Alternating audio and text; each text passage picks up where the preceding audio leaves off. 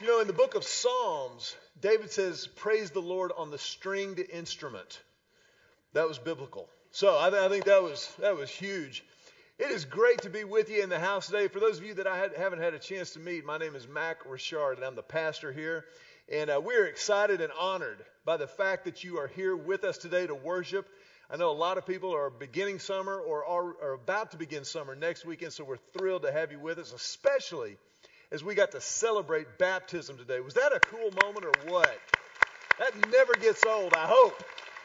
I hope that never gets old. For those of you who don't know, we're also one church in two locations. Right now at Brazos Hall, Lake Hills Church downtown is gathering, and so we're excited about what God is doing down there. I want to begin my time with you this morning by asking you a question, and we're going to take kind of a poll to determine spiritual maturity. So it's imperative that you answer honestly and forthrightly. Your answers will remain anonymous and in this room. Nobody will ever mention this again or use it against you. But to determine the spiritual welfare and temperature of Lake Hills Church, how many of you have ever been to the State Fair of Texas? Let me just see a show of hands. Yes, hands are going up all over the room. The buses will wait. Thank you so much. Now, it's important that you answer that question properly for you to understand where we're going with this. The State Fair of Texas is really and truly a phenomenal event. And for those who were blessed enough to get to be a part of the 40 acres in the University of Texas, you know that State Fair of Texas time is also Texas OU time, when we travel to Dallas on the second Saturday of every October to beat the heck out of OU. And because my wife, Julie, is from Mississippi, I felt it was my obligation, my duty as a husband and a native Texan to introduce her to the joys and the celebration that is the State Fair of Texas, like fried Twinkies and Fletcher's corn dogs and all those kind of things, because Julie is a phenomenal woman who comes from a phenomenal family. But I mean, let's be honest, the Mississippi State Fair, the Texas State Fair, it's really not even fair. Did you see what I did there? And so early in our marriage, we really didn't have two nickels to rub together, but we would save our entertainment dollars for months in order to go to the State Fair of Texas and ride the rides, buy a corn dog, and just have a big blowout of a time. And at the time, we were living in the Dallas-Fort Worth area, and some friends of mine who still lived here in Austin called us one year and said, hey, we're coming up for Texas OU. Would you and Julie like to go to the game with us, and then we'll do the fair afterwards? And I said, you know what? Y'all go to the game, but we'll meet you after the game, and then we'll go do the fair. And they're like, hey, that's cool. And so I had this brilliant idea. And I have to tell you this as a little aside. This was such a rookie mistake that I made. I'm about to share it with you. This was huge State Fair breach of etiquette. It was really just dumb. I said the following. I tell you what, after the game, Julie and I will meet you at Big Tex. Now, if you've ever seen the Texas OU game, you know the Big Tex is, howdy, partners. He's like, 35 feet tall, big Wrangler jeans, huge Justin boots. Big Tex you can't miss. But after the game, at the foot of Big Tex's boots, it's like an anthill with squillions of people running around looking for other people and gathering up, and you can't find anybody. And so Julie and I tried to meet them. We were keeping track of the game on our AM transistor radios. For those of you who are young, we'll explain that later. But we were keeping track of the game and knew that it was ending. We saw people pouring out of the Cotton Bowl there on the Texas State Fairgrounds, and we went to the foot of Big Tex, and there we were surrounded by thousands upon thousands of people at this intersection of two huge avenues coming from the fairgrounds and the cotton bolts dumping into the fairgrounds. And finally, after about 30 or 45 minutes of hunting and pecking and looking around, do you see him? I don't know. Do you see him? Do you see him? Looking really intelligent. We finally connected with this other couple. Stay there. Don't move. Don't move. I'll come to you. And I thought back on that moment a lot, because I think the chaos of that moment, the frustration of that moment there at the foot of Big Tex describes our faith journey a lot. I think there are a lot of times when we say, you know what, I'm going to meet with God, and I'm going to really try to connect with Him. Like Julie and I wanted to connect with that other couple, and we think, I'm going to go to church, I'm going to connect with God. And for whatever reason, the connection misses. For whatever reason, our prayers maybe don't feel like they're clearing the ceiling, and we feel like there's just a lot of chaos and movement, but there's no real connection. Today, as we continue this series, Carry On, we're going to dive into a critical moment in the life of Joshua, our main subject matter throughout this series, and talk about and discover how we get through those moments in order to really and truly meet with God, in order to really and truly dispel all of the chaos, all of the frenzy, all of the running around, all of the frustration, and really and truly meet with God. Now, let me just kind of bring you up to speed if you've been out of town or haven't been here for a couple of weeks, or maybe this is your first time. The story of Joshua is told in the book of Joshua in the Old Testament. It's the 6th book of the Old Testament. Joshua has taken the reins of leadership over the nation of Israel from our man Moses. He is now leading Israel as they begin to occupy the promised land, the promised blessing from God given to Abraham centuries earlier, now finally becoming a reality for Joshua and the nation of Israel as a whole. And in Joshua chapter 10, I just need to tell you something. Matter of fact, I want you to tell your neighbor something with passion and enthusiasm. Tell them, buckle up. Here's why. I'm just telling you right up front, today's fixing to get freaky. Today is fixing to get a little bit freaky. Some of you are going to be like, oh, I don't know about that. Because in Joshua chapter 10, Israel has begun this military campaign, this conquest that God has called them to occupy the promised land. And as such, as you would imagine, certain alliances are being formed. There was one village, one country known as the Gibeonites. They lived in an area known as Gibeon. And they got wind of what was happening everywhere Israel went. They saw that wherever Israel went, Israel won. I mean, they were 4-0 so far in the promised land.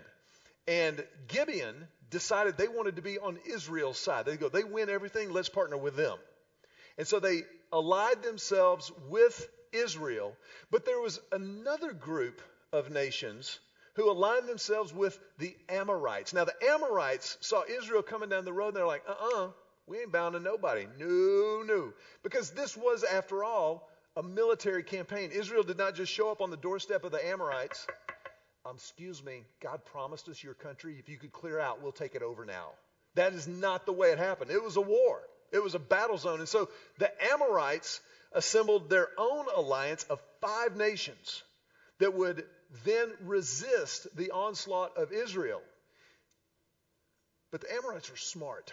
They heard of Israel's favor from God and how they were winning battle after battle after battle. And instead of attacking Israel, they decided to go after Israel's ally, Gibeon. Well, when the Amorites attacked the Gibeonites called up Joshua on the hot phone. And they said, get your hide down here to Gibeon. There's bad things happen. The Amorites, 5 nations are coming against us. Let's go. And so Joshua loaded up the tanks and the Chinook helicopters and everything else and began to descend upon Gibeon. Check this out in Joshua chapter 10, verse 7. So Joshua and his entire army, including his best warriors, left Gilgal and set out for Gibeon. Now, that just kind of sounds like, today's Sunday, we're in church. But that is a critical moment. And here's what I want to set up, because this is really the essence of everything that we're about today. When you feel like you're in a chaotic, disconnected state with God, never forget the fact that God meets us at the intersection of super and natural. God meets us at the intersection of super and natural. He brings His supernatural power, His perfection, His infinitude, and invites our natural ourselves into relationship with him. That's where we meet God, is at the intersection of super and natural. Now, Joshua has assembled his greatest warriors. They've got a battle coming up, and then he moves on in verse 8. As they are making their way toward Gibeon, God guarantees a win to Joshua. How cool is that? Look at this. Do not be afraid of them, the Lord said to Joshua, for I have given you victory over them. Not a single one of them will be able to stand up to you. Man, if I'm Joshua, you know what I do at this point? Sweet. We're going home, boys. Come on. Victory dances on me. God promised we're going to win this war. Now, I don't know where you are today. I don't know your perspective on God. But this is a powerful moment. Think about if God guaranteed you a win. How many of you are married? Let me see a show of hands.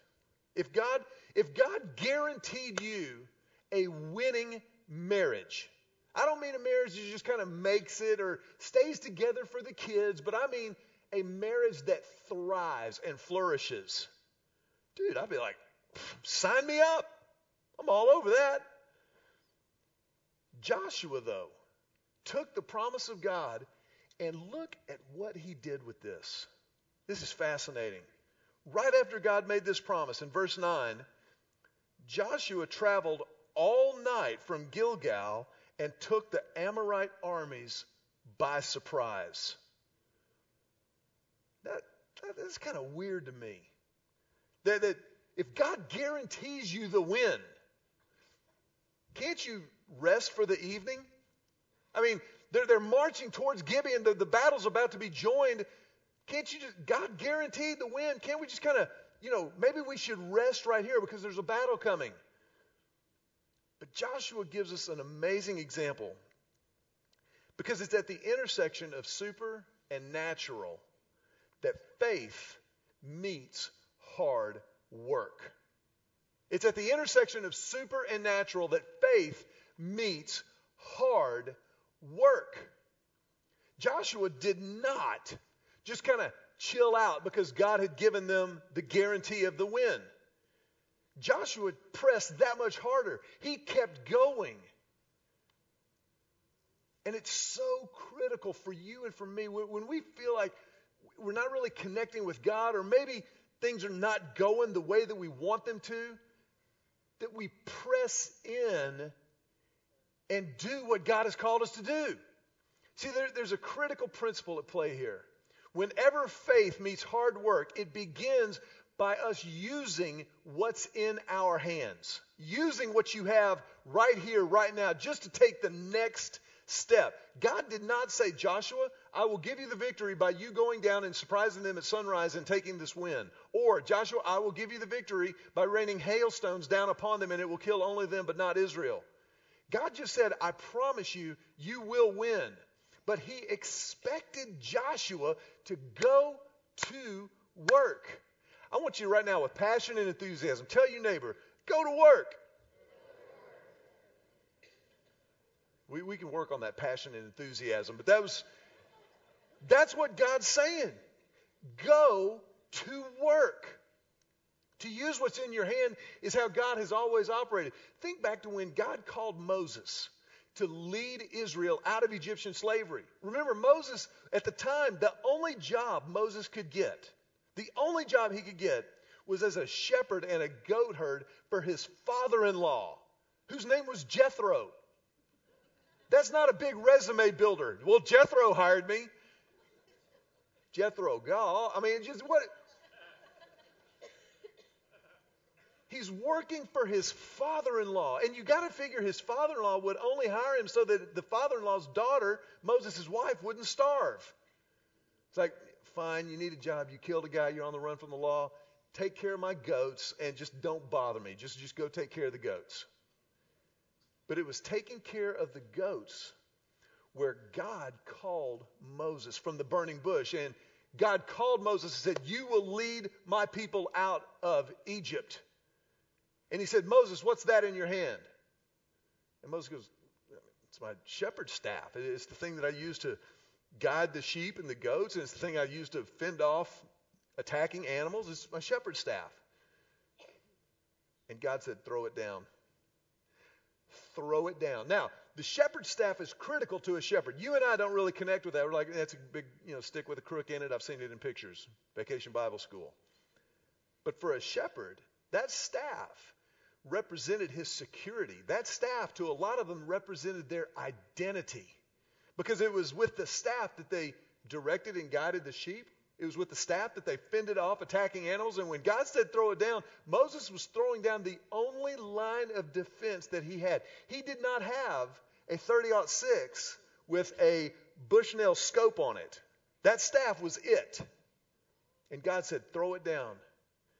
And as soon as Moses threw it down, the staff became a snake.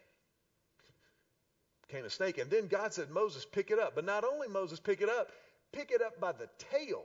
Now, you don't have to watch a lot of Discovery Channel to know that picking up a snake by the tail is the wrong end.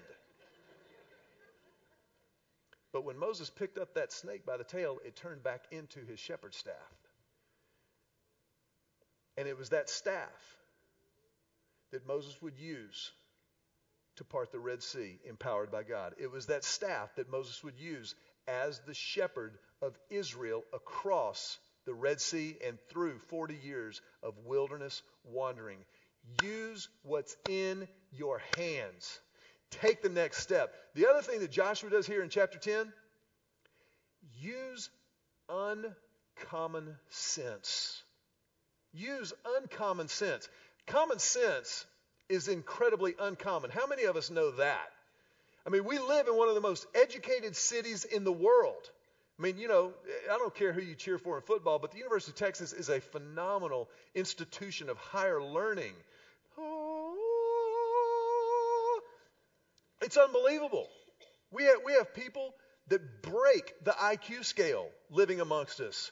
And yet, a lot of times, some of us being really smart doesn't mean that you have common sense. There are a lot of people that score a 33 squillion on the SAT and they can't tie their shoes and walk in a straight line. Uncommon sense means you take advantage of what you have in your hands. That uncommon sense is what Joshua did. God promised him the victory, and he still kept marching through the night.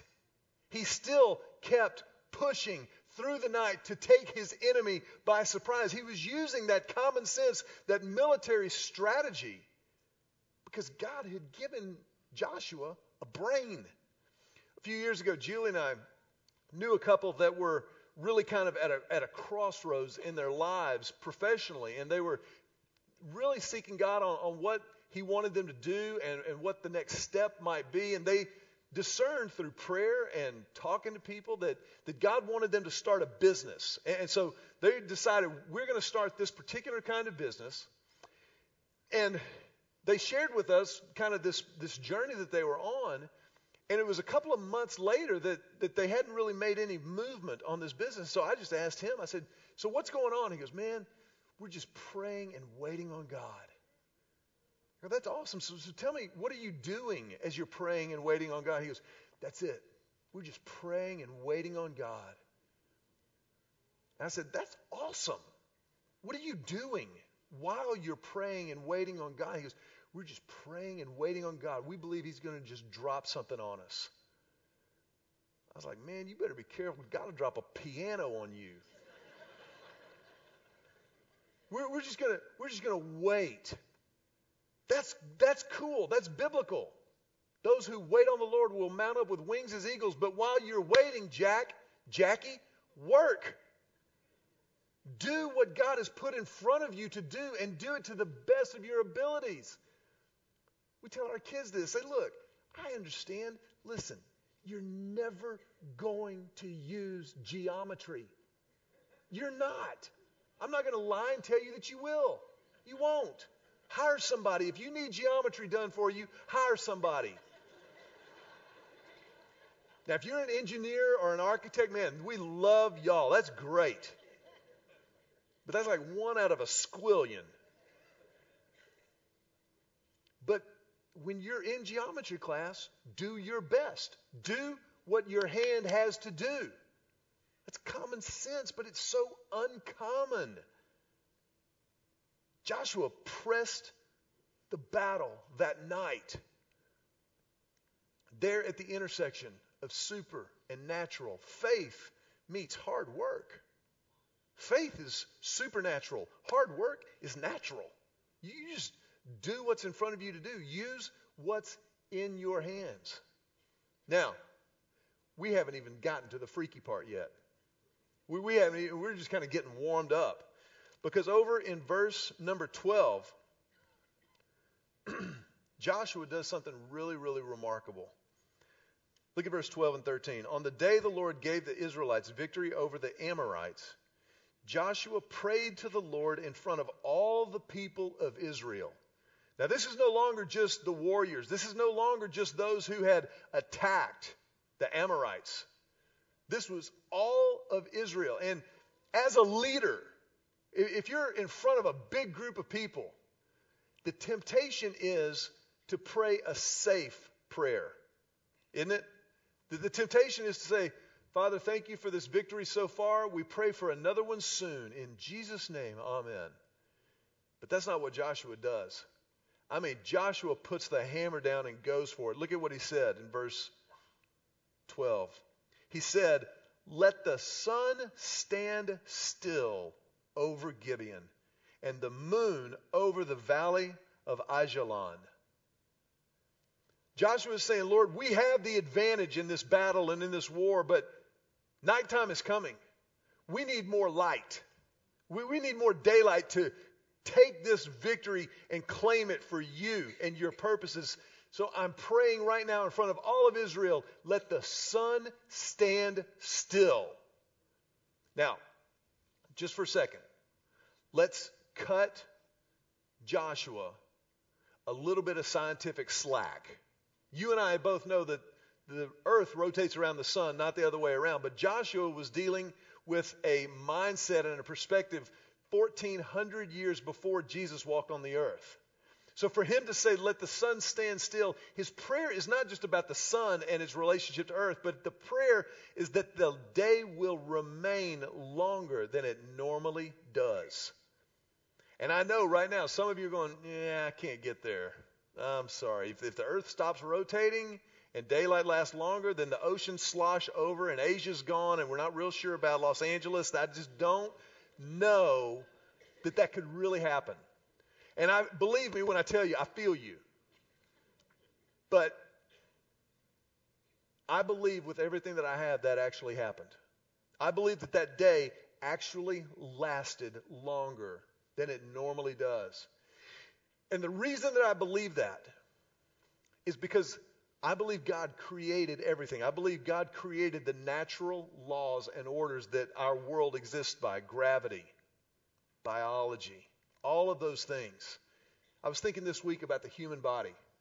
Just think about it, mostly because mine's breaking down, but I was thinking about the fact that it's this incredible engineering marvel.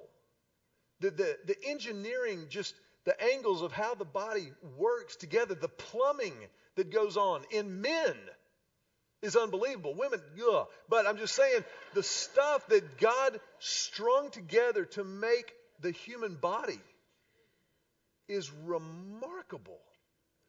And so, because I believe God did that, if he created those natural laws, it follows that he could suspend those natural laws if he so chose. Check this out, verse 13.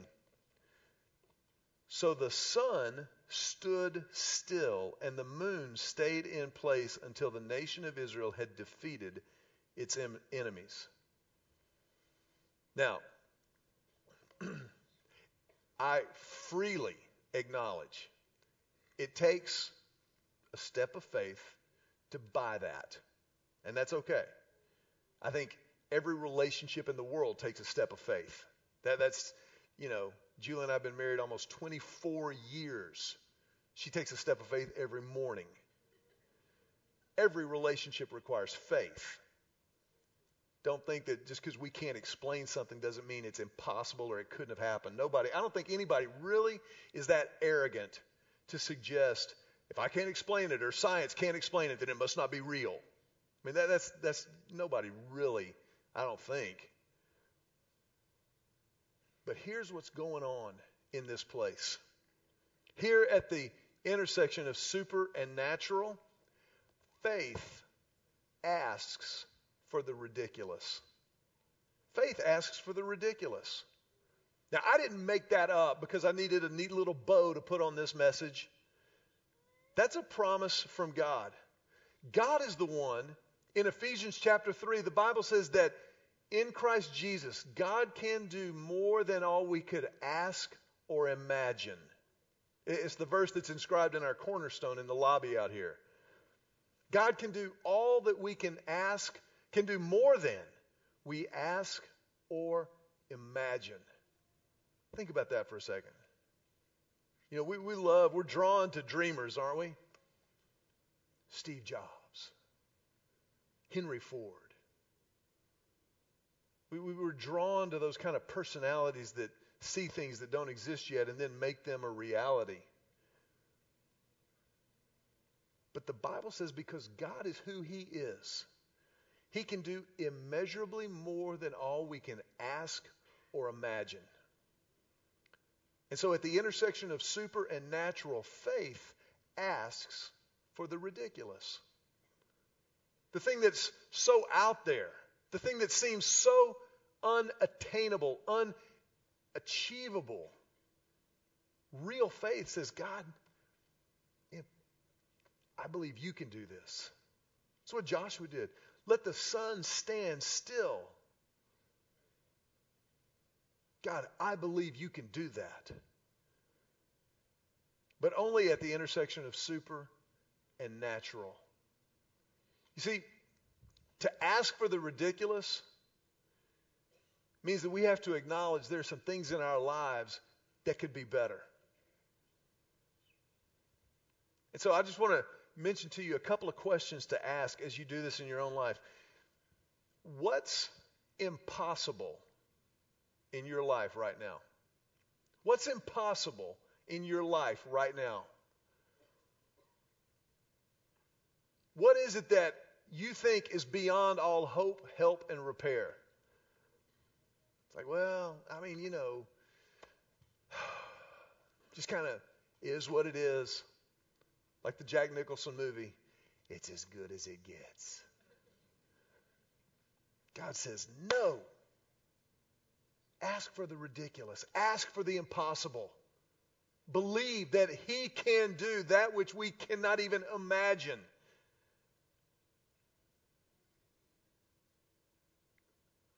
What's impossible in your life right now? That your marriage would thrive?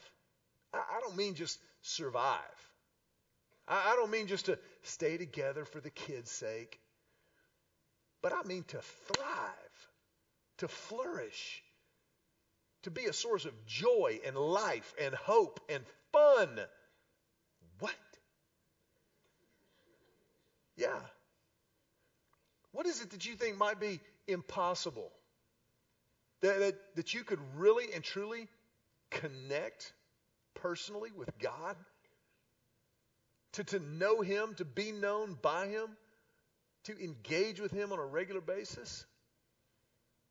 What is it that's impossible in your life?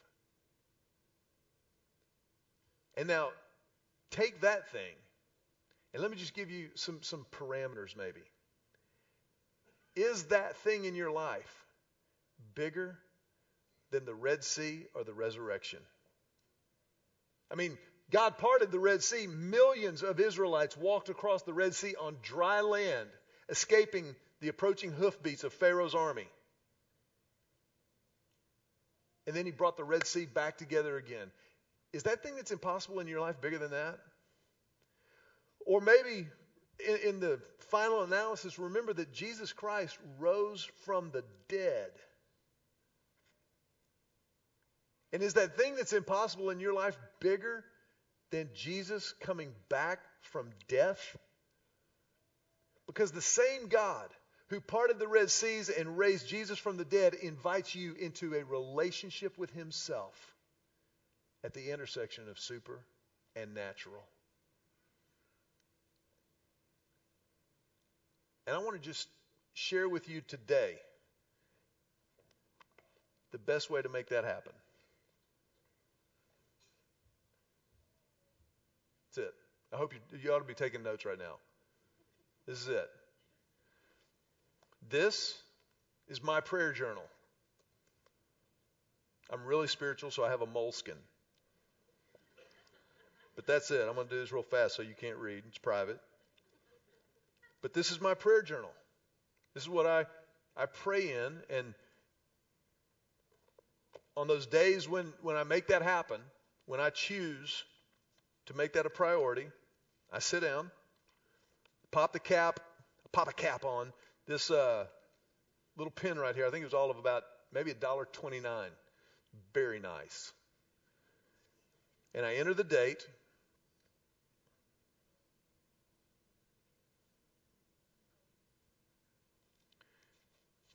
And I just start writing my prayer out. I just start talking to God in my journal. If you're a girl, it can be a diary. But for a man, it's a journal. Now, I have to tell you something. Of all of the things that I get to do, all the things that I have to do as a husband,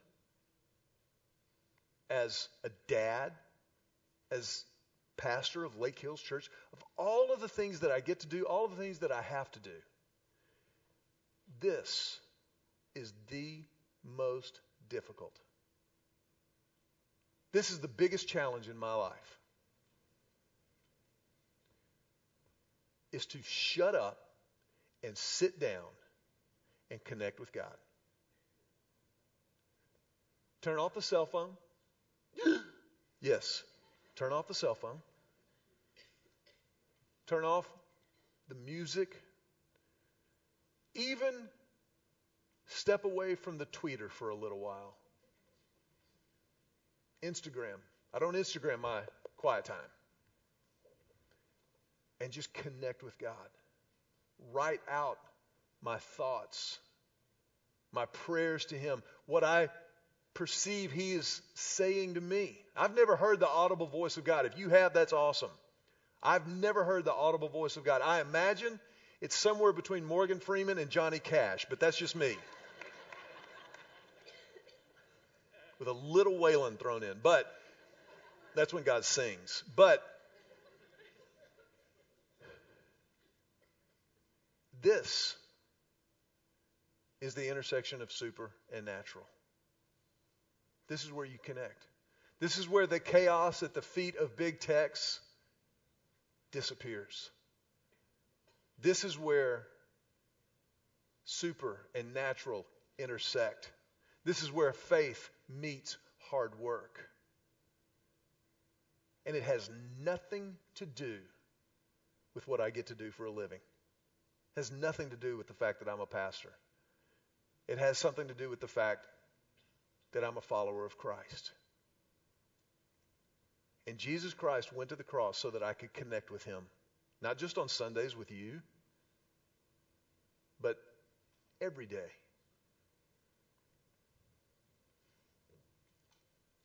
I don't do this every day. I hope that doesn't, really disappoint you. I need to go find another church. If you find another church where the pastor says he does this every day, he's lying. I'm just going to tell you.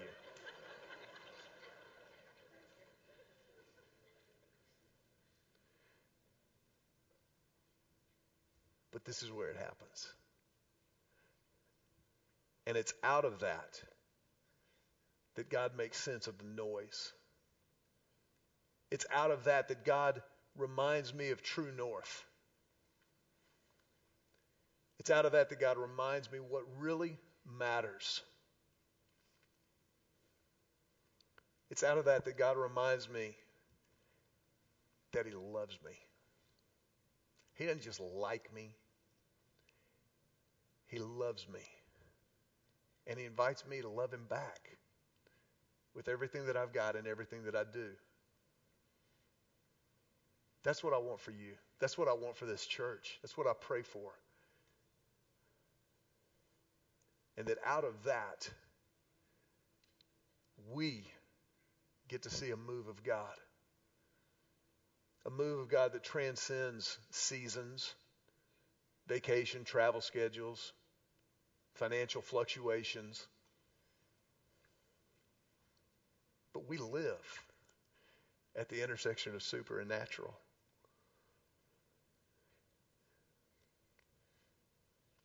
If you're here today and you've never stepped into that relationship, then our church would love to invite you into that. But rather, let me put it this way. We would love to deliver the invitation that God has made to you. It's not ours. You see, when Jesus died on the cross and rose from the grave, it was an open invitation to follow him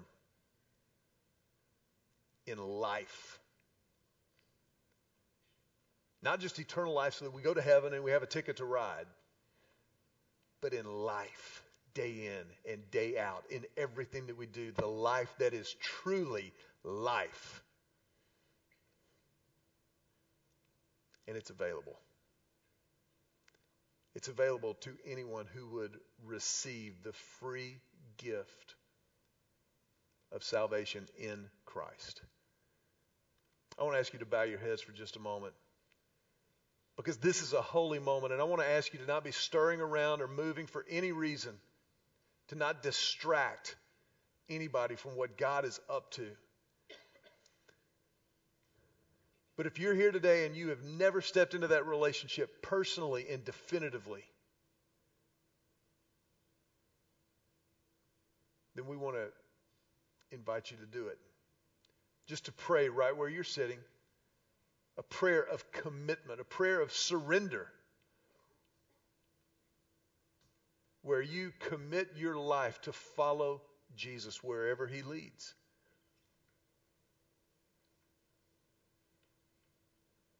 I know that I think most people naturally shy away from surrender. But in the case of Jesus Christ, we are surrendering to the only one who will never take advantage of our surrender. To the only one who promises to fulfill every part of our lives in that surrender. It doesn't take an elaborate ceremony. You don't have to pass a test. You just have to surrender every part of your life. If you're there today and God's brought you there, then I want to invite you to pray right now, just silently where you're sitting. Just talk to God and say, God, Jesus, I need you, and I give you my life. Every part of who I am. Jesus, I confess my sin.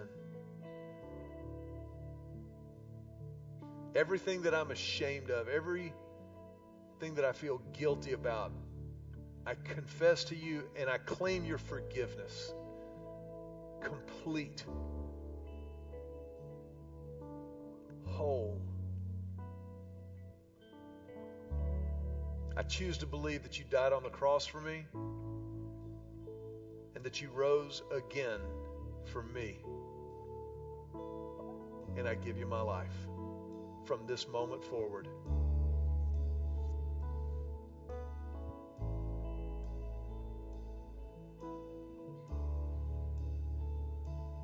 I pray this prayer in your name, Jesus.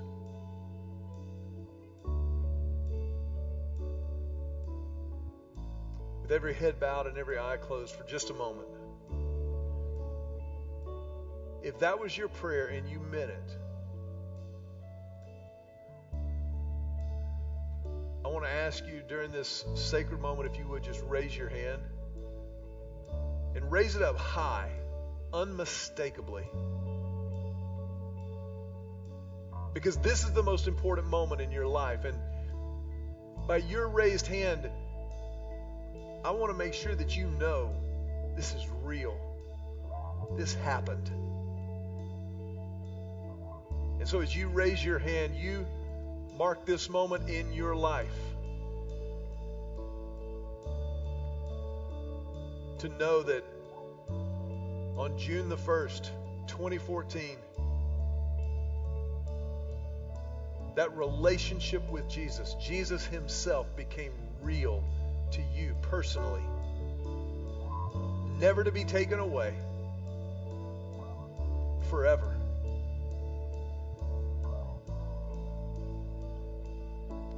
For us as a church family, we have no greater privilege or priority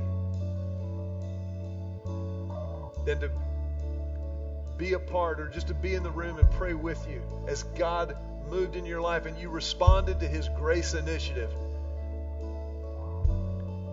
And so as you put your hands down, we like to put our hands together to tell you welcome home. Welcome home.